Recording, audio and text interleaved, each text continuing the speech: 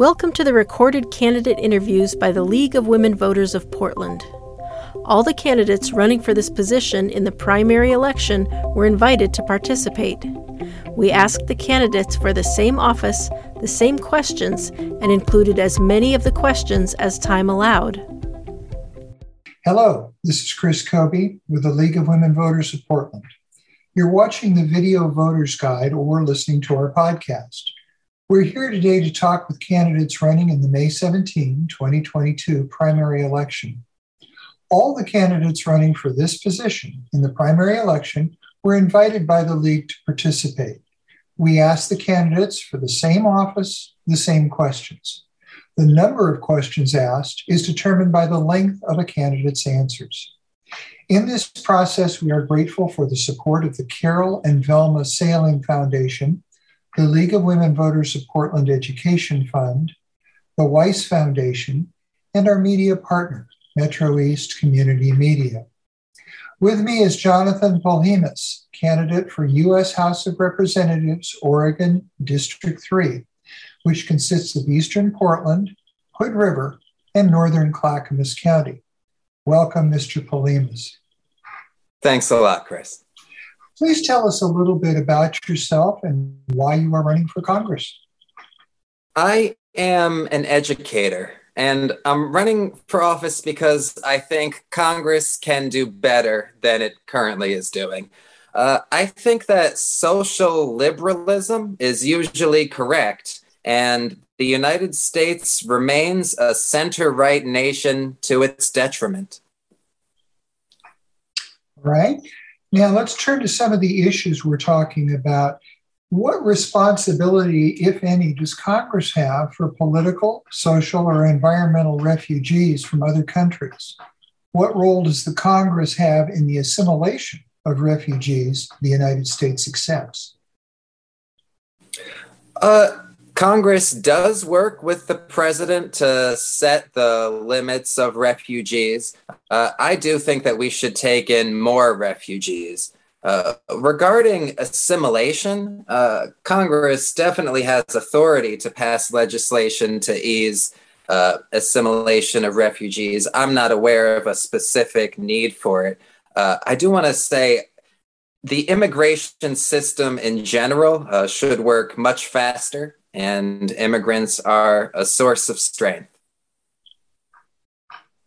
Okay, turning to another issue, what more specifically could the federal government do to mitigate the effects of climate change that are already occurring, such as wildfires, flooding, heat domes, drought, and more severe storms?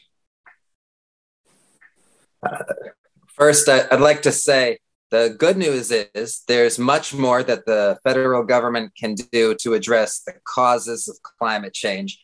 I know you asked about the effects. Many of them are the responsibility of FEMA. FEMA does have specifically a mitigation directorate to implement a variety of programs like you listed there. So FEMA needs significantly more funding, and the federal government should also learn from past emergency response failures. Turning to more of the electoral process, how would you assure that voting rights are secure for all? So I don't think that I could assure that they were in the near term. It sounds like that would be a bit of an overpromise, but I certainly pledge to work in that direction. I support the Freedom to Vote Act. I support the John Lewis Voting Rights Advancement Act. I support the For the People Act. I do want to make it easier for people to vote, and I do want to expand voting rights. The problem is many Republicans are working in the opposite direction. The Brennan Center for Justice says that 19 states enacted 33 laws last year, making it more difficult to vote. So not only do I want to expand voting rights, I also want to motivate people who have the right to vote, but who typically don't vote. You're listening to the Video Voter Guide interview and podcast of the Jonathan Polhemus, candidate for U.S. House of Representatives, Oregon District 3. Turning to another issue, please explain your position on requiring universal completed background checks for firearm sales and on the sale of assault weapons. So there is too much gun violence in the United States, and I support measures that evidence shows are going to reduce gun violence. And it seems that the universal background checks is the best thing that we could do to reduce gun violence. So I absolutely support that. On the issue of an assault weapons ban, here we're talking about not the incidence of gun violence, but for mass shootings, assault weapons that are used in mass shootings result in more injuries. The problem potentially with an assault weapons ban, if it included confiscation of firearms, I would not support it. And one more issue. Are you satisfied with the current regulation of campaign spending in federal elections? Why or why not? And if not, what reforms would you support? No, I'm not satisfied with current regulation. There is too much money in politics, which can lead to corruption, as well as the appearance of corruption, which can lead to cynicism.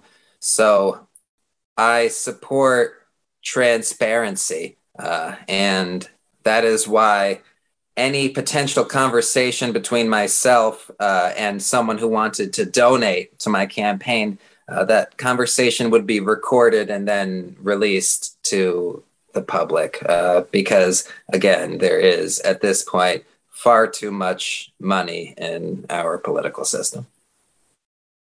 Thank you, Mr. Polhemus.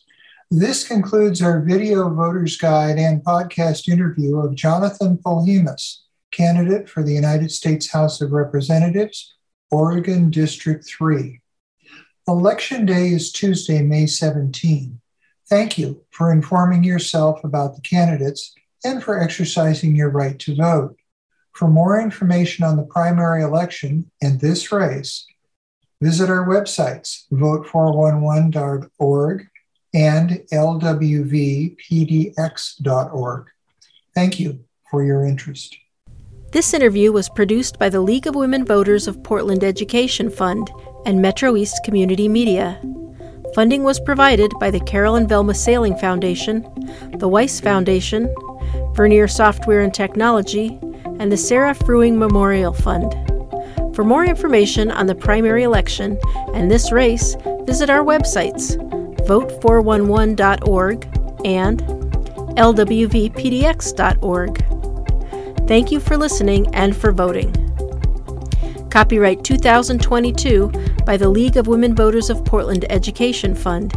Licensed by Creative Commons.